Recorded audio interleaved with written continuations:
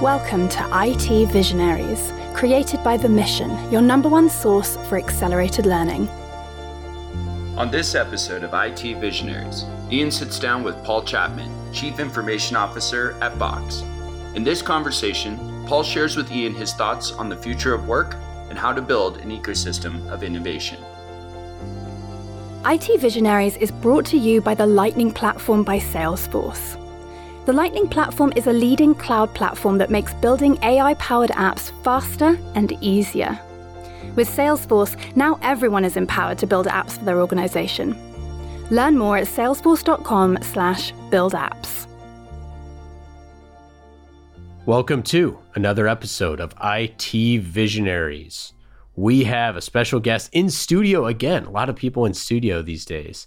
We have Paul Chapman, the CIO of Box. Paul, how's it going? Going great, thank you.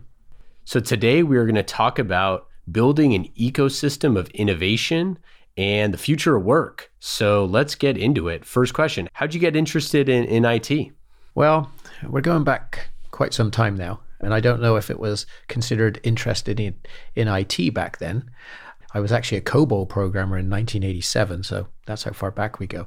But I think really what it was at the time of the emergence of, even the first sort of home computing devices, the curiosity, the interest in home computing, and later subsequently it was less about the hardware and much more about software. And I wanted to be a programmer and a software developer, and that's how I got started. And then what kind of led you recently into this role at Box, and kind of how did you view taking this role and the opportunity that you were looking at? Yeah, well, I think a lot of the time when you transition into a new organization, it's typically a confluence of things that have come together to make it happen. And I was at HP at the time working on future state reference architectures for large enterprises. And what would the future state look like if you were able to reimagine? If you went out 3 years and you started with a clean sheet and an unconstrained view, what would it look like? As we went through that process, we had a lot of people working on, reimagining what the data center would look like, what the back office, the front office, supply chain, manufacturing, logistics, et cetera, et cetera, et cetera. And along the way, we were looking for what is the modern reference architecture look like? What are the platforms? What are the services that we would use? And we called this the draining of the swamp, right? We kept asking ourselves the question, what's left? What's left? And eventually we got to content. More specifically, unstructured content. And it was at about the same time that I'd had a reach out from Box, gauging whether I'd be interested in joining. And of course, I originally thought that we were using Box, but I originally thought that Box was much more of a file sharing cloud storage company, which is good, but rather sort of basic and tactical. But it was when I realized that Box were actually solving what I think was the last sort of remaining gap in that future state architecture that we opened up the conversation, and one thing led to another, and here we are several years later.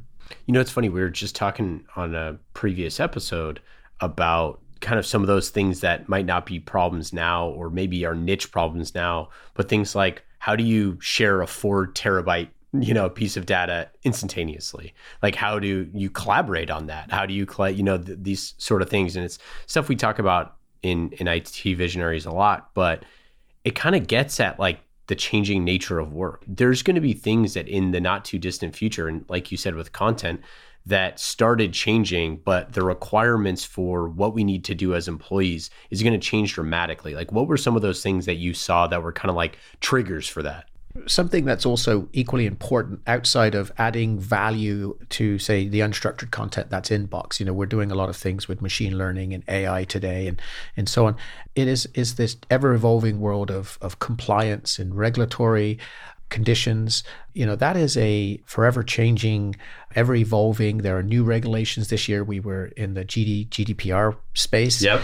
European regulations, data sovereignty, safe harbor acts, and every sort of region has data residency requirements and so on and so forth. So there's a compliance and regulatory piece to this, as well as adding value to the unstructured content. The ability to, as you think about organizations that are global in nature, they're partnering with, they have suppliers, partners, they have a global organization, they're collaborating with people in Germany, in the UK, in the US, in Japan, and the ability to create these sort of seamless, frictionless experiences for collaboration is critical today, and it's critical for the future of work, I believe. So as the CIO, like, how do you build this ecosystem of innovation? Like, what are you looking at from your perspective? How do you have like buy-in from other executives to do this? Like, what's your kind of mandate that you look at this and say, how do I foster an ecosystem of different partners and people and vendors and customers and all of that into this kind of innovation landscape where things can happen at faster, more scalable, more reliable and secure? Yeah, well, we're certainly surrounded today by just this sort of tsunami of innovation that's occurring. They say the slowest rate of change we'll ever experience is the one we're experiencing now. Yeah, right. Yeah, that's a great point. And so this isn't going to slow down anytime soon. And how do we harness the innovation that's going on around us and create experiences for our employees, customers, partners, suppliers, what have you? And so what we think about at Box is how do we make sure that we are architecting a modern reference architecture that's leveraging, this sort of platform economy, the internet of APIs, in a way that allows us to bring that innovation into our organization, therefore create experiences for our organization. So we spend a lot of time focusing on who are the best of breed service providers, the things that generally don't strategically differentiate us. These are services that are available to any one of us, but it's how do you architect and bring them together? It's much more about an interoperability of services versus, going to any one provider to provide, some monolithic set of services that they're the only ones that provide. Yeah. And like, what does the decision-making look like for that? Like, do you use mental models? Like how do you choose stuff? Because I know, especially in an age where, we talked about before we got on here about this idea between like hard ROI versus, soft ROI or whatever it is. But you kind of, as a CIO, have to have mental models of like, how do you choose these different things to work on? And what are you looking at? What are you looking for? What type of innovations are you seeking out as you go kind of with your day to day? Yeah, I think a couple of things, as we said earlier, one of the things that sort of traditional sort of investments looked at was, what is the hard ROI on this investment? If I spend $1, do I get $1 back or more? Am I retiring some technical debt? Am I unlocking some trapped value? What's the real quantifiable ROI? Today, a lot of what is being built is built for speed. It's built for agility. It's built for productivity. It's built for efficiency, things that tend to be a little less quantifiable. It's not to say that there isn't sort of some hard ROI in here as well, especially if you're retiring some existing services and replacing them with new services. But we really like to think about, how do we focus on creating an environment where our employees can be as productive as possible? How do we take the work out of work? How do we create frictionless experiences for our employees so they can do their best work? And so when we think about our investment in services, it's a lot about how do we invest in automation or platforms that allow us to automate, integrate, that are much more data driven, that allow us to give us insights into how to make things better in our environment. So that's what we really focus on.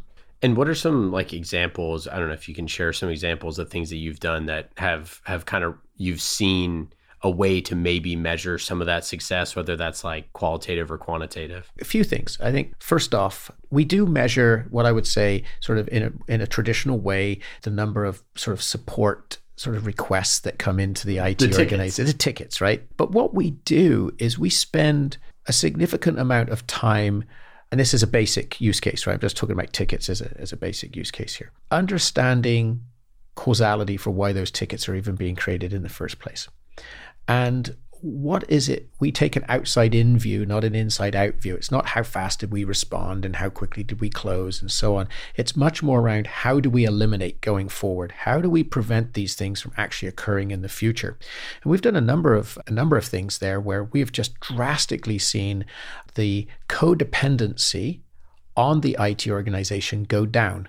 It's like the harder we work to not be needed, the more needed we are. Oh, that's so funny. And so it's worked out really, really well, where because of our architecture, it's allowed us to digitize experiences that could be anything from two-factor authentication of unlocking, password lockouts and things like that, that we're generating thousands of tickets on a monthly basis. Wiped out, gone. But It's not just the fact that you don't have the codependency on IT anymore. It means that the person that was relying on IT to resolve something is being back to being productive as quickly as possible. We have, those are the sorts of things that we're doing. And so when you're going to leadership to try to convince them to make an investment that's a significant amount of money or a significant, and not just, and I don't mean necessarily like money dollars, but also, organizational equity, right? Like, hey, we're going to have to convince the entire sales team to do blank or whatever it is. I know that's obviously, a pretty big pain point for a lot of CIOs. Like, how much time do I have to spend convincing the business to do this? When you kind of make those, like, what's your approach to that? What is your leadership kind of like? How do they view those decisions? And how do you kind of, get to yes, for lack of a better term? Yeah, well, I actually think that the model of the CIO saying these are the investments that sales should make in productivity tools for sales, as an example, isn't one that really works that well, right? Yep. Now, I think CIO is a great enabler and even potentially a great introducer, or should be, actually not potentially, should be a great introducer of, new capabilities, should be ahead of, where sales productivity is moving. And I'm picking on sales just as an example, but, any function you can extrapolate out to. And I think that it's much more about partnership. It's much more about how do we recognize that there are ways to make the organization more productive, more efficient. Because at the end of the day, salespeople want to be spending as much time as possible on selling and less time on entering data and working with clunky tools. Especially not expense reports. Especially not expense reports as an example. So anyway, I think it's not so much about having to convince sales that they should use these things. We're very big believers in introducing, we're a very forward-thinking, innovative company. So there's almost a sort of expectation that we will introduce, some, call it cutting edge or forward-thinking, digital labor, machine learning into our environment. But we do it in sort of an experimental way and a proof of concept way that ultimately may or may not lead to something that is more rolled out, more widespread. And obviously this podcast is called IT Visionaries, and you are the visionary sitting across from me here, but you also work with another visionary, and that's the CEO. When you are going to Aaron with these type of things, obviously, he's very outspoken in the news about things that he believes in the future, and he's a technologist. How is that kind of relationship? I mean, you don't have to say, behind the doors, but I mean from the sense that as a technologist working with other technologists and working with a leadership team that clearly has a mission and a vision for the future, how do you kind of work those types of scenarios? I would add he's annoyingly right most of the time as well. And there's no shortage of advice on how you can do your job better when you work with somebody who's running 1,000,000 miles an hour and is way out in front of where you are. It's actually great. I think it's really, really, it's great because when you work with someone who is really thinking about what the future of work looks like, what the future of sort of technology looks like, there's somewhat of an expectation as well, of course, that we start to mirror that, right? We can't be saying this is where we think everything is going and this is what it should look like. And then we look at ourselves and we can't hold up a mirror that reflects that. So that's great from an alignment perspective in that regard. Of course, I think sometimes the reality of how fast we can go, even at a forward-thinking company like Box or an innovative company that's wired for sort of a faster rate of change, I think that, we still have to run our business. We still have to take orders and, we still have to support our customers and these things. As we've got bigger and more successful, you can't make change as quickly as we were when we were half the size. So I think the bigger challenge is how quickly we can go.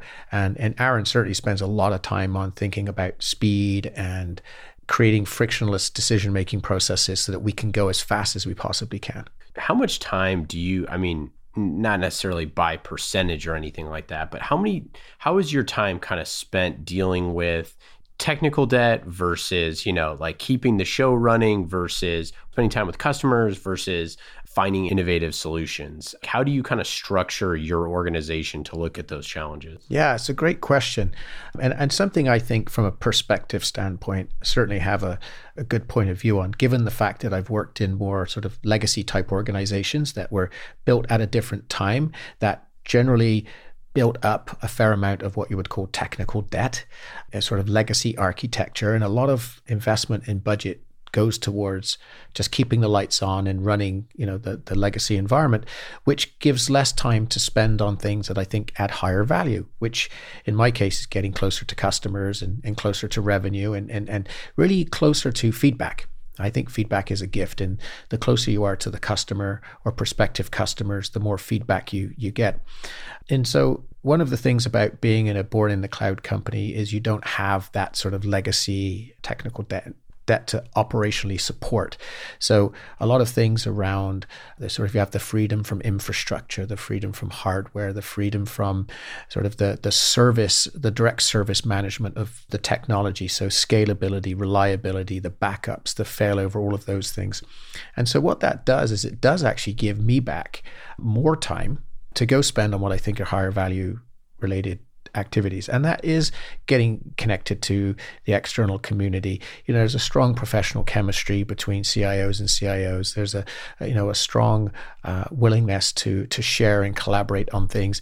And that actually creates a source of input into the way that the sort of technology community is thinking about the future as well, things that I can bring back into the organization.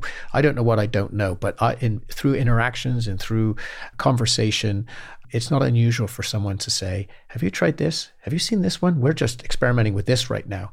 And I do the same. We're looking at this, we're experimenting with this. And you get to learn what's out there in that ecosystem that other CIOs are actually experimenting with and trying out as well, which is great for me to be able to bring back to my organization. Yeah, what's it like being a CIO who works with other CIOs?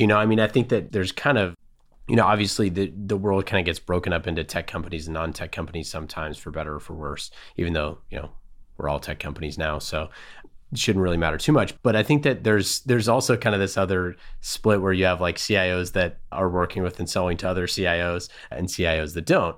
And I think that there's some level of kind of camaraderie there that's kind of cool and fun from, what you've said and I've heard from other folks. But there's also kind of a sense of innovation and looking for other cool things that is happening that I think is a little unique. Yeah, it actually is. I feel sort of fortunate and blessed that I think that actually makes the role, it gives a different dimension to the role that's actually call it fun or enjoyable part of the role. I think the reason why it works is that there's I'm a buyer of services and technology as well, right? It just happened to work for a technology company. And so you're able to have a more broader conversation about, I've sat in the seat, I sit in the seat, I can appreciate. There's sort of the ability to commiserate and understand, as well as the ability to talk about and understand the challenges that, different organizations in different verticals and different industries have different sets of challenges at any given point. Some of these are financial pressures. Some of these are, the ability to attract talent. Some of these are legacy technical challenges that are trying to change. Some of these are transformation challenges. And the ability to relate and have those conversations is something that is easier for a CIO to have with another CIO. Switching gears a little bit towards kind of the talent side of things. You've written about, the pain of change is mandatory, right? How do you think, folks can grow their career in IT and become, whether it's leaders in IT or really high quality folks? What's a few of the secrets that you've seen in your career? Well, I'll add to your statement a moment ago about the pain of change is mandatory. It's the suffering that's optional. And then if you don't like suffering, you'll like irrelevance even less. Yeah. If you go back to something I mentioned earlier, I was a COBOL programmer in 1987, and certainly constant change is the steady state. And as an IT professional, in any role, if you don't learn to reinvent yourself over time, then you actually do become less relevant. You're like your own legacy system. That should be, we'll do a blog post about that. That's true, right? That's true. You're your own legacy system. Yeah, I like that. You are your own legacy system. But I also think that that's actually what makes the sort of the IT world, it can be quite sort of taxing or exhausting in the fact that you're under this sort of constant change to stay relevant. But it's never boring. It's not like I'm doing something that hasn't pretty much changed for the last 20 years or 30 years. And so when I look back, I think about all the things I've done. I was a Java programmer. I programmed in C. I've done many, many different things. The ability to reinvent and stay relevant and have a variability in what you do has been really a fun part of. It's not for everybody. I will say that. But I've enjoyed that part of it. So then what would you kind of say for folks that, for those first-time CIOs or first-time VPs of IT, that what would be your big takeaways or your big lesson for folks stepping into those roles? That's a good question. I don't know if I've really thought about the big takeaways for the first time you step into it. I think most people that end up in the role, I think, have already been sort of battle tested and have a certain amount of grit or scrappiness to the way that they're able to deal with being knocked down and getting back up. Because let's face it, there's you can definitely have the villagers out with pitchforks aimed at IT when something goes wrong, right? And so you have to build up a certain resiliency to the fact that it's not personal. Sometimes it can feel like that it's professional, not personal. And I think that most people that sort of step into that CIO role have done that because they've been in these environments that have helped them to grow and learn and have broad perspectives on things. I think that the thing that I found probably the most important as a big sort of lesson, if that's as you will, is that you're the one now who has to be constantly thinking about where the organization is going, as opposed to being part of sort of following where the organization was going, right? And so there's no one else to turn to, really. You're responsible for that strategy. You're responsible for that direction. And how do you bring an organization along to buy into where you think the future is going, especially in technology where you don't actually, because it can change, or it does change fairly quickly. That's a really interesting distinction. And I think maybe it's part of the reason why we're doing this podcast in the first place. But I think that it's about listening when you're in the leadership role, and it's about finding inspiration about where the future is going, because nobody really knows. But if you're cobbling together enough things, if you're listening to the market enough, if you're talking to both old companies and new companies, I think there's a misconception that like old companies are inherently, boring or uninnovative. But if you've been around 150 years, like there's a reason why, right? Yeah. Like, and I forget who said it, but somebody was famous for saying that basically like a company has a half-life a lot of times, where it's like if it took you 100 years to get there, it'll probably take you another 100 years to die, sort of thing. So CEOs need to figure out where they are on that trajectory. Yeah. Like, did we just start dying or not?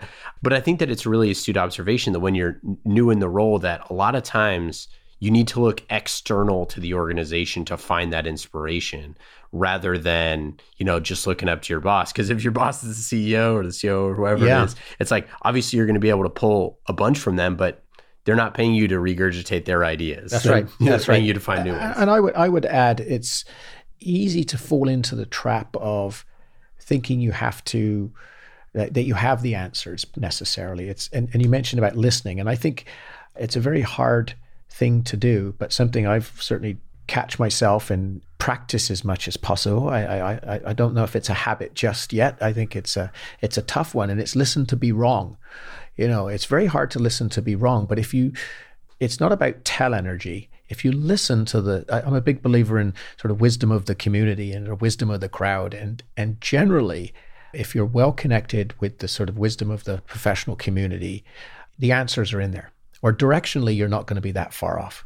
Yeah, I mean, that really is why having IT visionaries talk about the things that they see, that they're seeing, the problems that they've dealt with in the past, and how those inform things in the future is important, for us here at The Mission, and why we created the podcast. But also, I think that a lot of times, like, you just need to be able to step out of yourself and just say, like, could I listen to what some other gal has gone through and hear those sort of things? Because it might inform the decision that I've been staring at for the past 2 months of whether or not I should buy or build or whatever the scenario is. What technology are you most excited about? Oh, for sure, that would be the machine learning and the AI capabilities that are really starting to come into fruition now. Some of the things that we're seeing in terms of just intelligence and speed and digital labor, that's, the rise of digital labor and digital assistance is just, I think, almost boundless to how it's going to help improve our ability to work and do things in the world today. So I would have to say what I'm seeing and just the speed of how that's just in the last just 12 plus months has really started to come into fruition. And probably, even though I'm saying that, it's probably still just the absolute tip of the iceberg as to what we're seeing. And as I mentioned earlier, the slowest rate of change we'll ever experience is the one we're experiencing now. So even though I'm excited about it now, which I think I'll continue to be, I think it's still tip of the iceberg. All right, now we're going to get into the lightning round. I've not shared with you these answers ahead of time. Oh, the answers. I just get the answers or the questions. Yeah. That's right. Oh, that's right. Just the questions. Gosh, if I was giving you those answers, I would be a smarter man. So lightning round, fast and easy questions this time, not like the hard ones from before. And the lightning round is brought to you by the Lightning Platform by Salesforce, of course. It's fast and easy, just like Lightning Platform. Ready. Number 1, what app are you using on your phone that is the most fun? An app called Relive. It's, do you want me to explain what the app is? Yeah. So we were talking about running earlier. Relive actually, so we'll take a recorded activity like a run or a bicycle ride or something like that from, say, Strava or your Garmin device, and takes all the data from Strava, and we'll create a 3D sort of Google map of your run. So you get to relive your runs. Oh, that's really very cool. Very cool. So as we travel around the globe and we end up in places that are enjoyable for a bike ride or a run, you get to relive those moments. Do they do that for AR, VR stuff? Because that'll be killer. I don't know. I'd have to check on that. But that's fun. Yeah. Favorite time-saving tool? Notability. I don't know that one. Basically, it's the first app that I've ever used that allows me to go paperless. Very cool. Do you have any favorite AI or chat bots that you've seen recently? I'm starting to get accustomed to some of the Google AI stuff that's sort of interweaving its way into my calendar and my Gmail and completing sentences for me, suggesting responses, telling me how long it's going to take me to get from A to B, and so on and so forth. The rise of that sort of digital assistant there is actually something that I've been watching and noticed it's incrementally getting more sophisticated. I don't know where that's going, but I'm actually starting to find that there's some value in there for sure. It's really cool, and I love the you hit tab and you finish the sentence. I'm a little worried that all of my emails are being read and hopefully not stored. Yeah, there's a sort of, I was talking to someone about this just yesterday. There's a little bit of sort of privacy or sensitivity on that side, but it's sort of like, in order for these learning algorithms to learn about you and your patterns, it's like if you contribute, you can get the value back. If you don't contribute, you can't get the value back. So it's a little mutually beneficial, I guess. It's what they do with your data, and that's, it can be sensitive. We had one of the team members at Oblong where they're creating conferencing rooms that are kind of similar to what was created in Minority Report and some of the other things using those technologies. And it always, every time I see those, the AI and the chatbots that do that stuff, I always think of Minority Report, where the guy walks in, he has a new set of eyeballs, and it's like, it says the whatever guy's name is, and he's a different race because he, used somebody else's eyes. But I feel like that's coming, where you walk in the room and it's like, hello, Mr. Faison. And you're like, oh, geez. And it has like different, whatever it is. Yeah, I don't spend too much time thinking about eyeball replacement, but yeah, your imagination could certainly run amok with what the future could possibly hold, that's for sure. Favorite team sports or otherwise? Favorite team sports? Well, I have to say that I'm a diehard San Jose Sharks fan, and Sharks. I would go Sharks was definitely for sure, but I've become a little bit of a fantasy football junkie in the last few years as well. So I would say football is becoming a popular pastime in my house every Sunday, that's for sure. And favorite podcast or recent book? I haven't listened to too many podcasts recently, and books. What was the recent book that I just read? There was one that I actually kind of liked. It was called Uncommon Service. And it was about, if you think about the motivation for providing excellent service, the challenge is that you cannot be exceptional at everything. And so you have to conscientiously or actively decide what you're going to be average or below average at in order to be exceptional at something else. And you have to decide what you're going to be exceptional at. And so the uncommon service framework is really a way to break down and say, it's okay to not be the best here. It's okay to be average here, but it's not okay to not be exceptional here. I found that to be an interesting book. I'm writing that down. That's really interesting. Okay, favorite one-day getaway in the Bay Area? I actually keep it relatively simple. I live in San Jose, so a trip over the hill down to Santa Cruz or Aptos and is a good day out for me. I was just in Aptos. I love Aptos. Okay, final question of the lightning round. What do you do for fun? I would say a couple of things. I do like to get up and run in the mornings. It's sort of a great way to start the day for me. I normally goal myself with 3 to 4, maybe half marathons on an annual basis. More than that's a little tough, and greater distance than that is actually harder to schedule as well. Oh yeah. So I enjoy doing that, but I think if I was to pick, it's probably my scuba diving. I'm an avid scuba diver, have been for many, many years. I travel to many different places, diving, wreck diving, diving with sharks. I actually actively look for locations there you can do that. And turned out that my youngest daughter, who's now 15, also has become an avid scuba diver. And just to Hawaii 2 weeks ago, she got her advanced certification. And when she passed her open water certification, she was only 10 years old and was the youngest certified PADI open water scuba diver in the world at the time. So that was crazy. Primary. Yeah, she was just 10 years and 3 months old when she did that. So we get to do a daddy-daughter fun thing as well. That's it for the lightning round. Lightning Round is brought to you by Lightning Platform by Salesforce, leading cloud platform that makes building AI-powered apps faster and easier. Building apps is everyone's business, and you can learn more at salesforce.com/buildapps. All right, final question of the whole shebang here.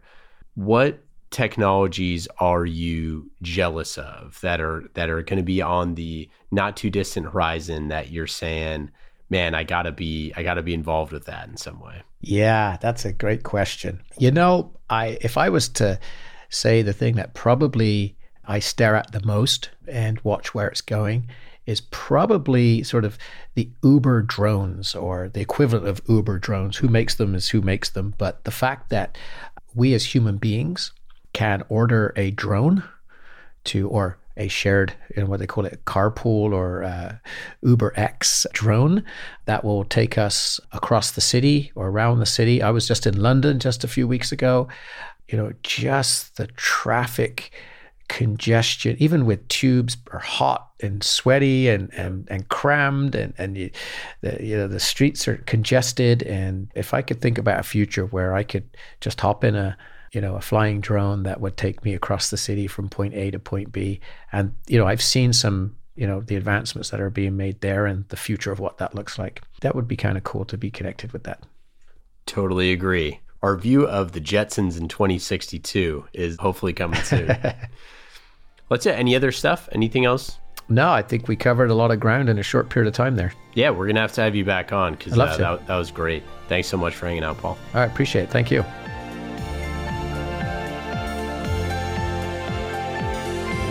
Thank you again to our friends at Salesforce. IT Visionaries is brought to you by the Lightning Platform by Salesforce, a leading cloud platform that makes building AI-powered apps faster and easier. With Salesforce, now everyone can build apps for their organization. Learn more at salesforce.com/buildapps.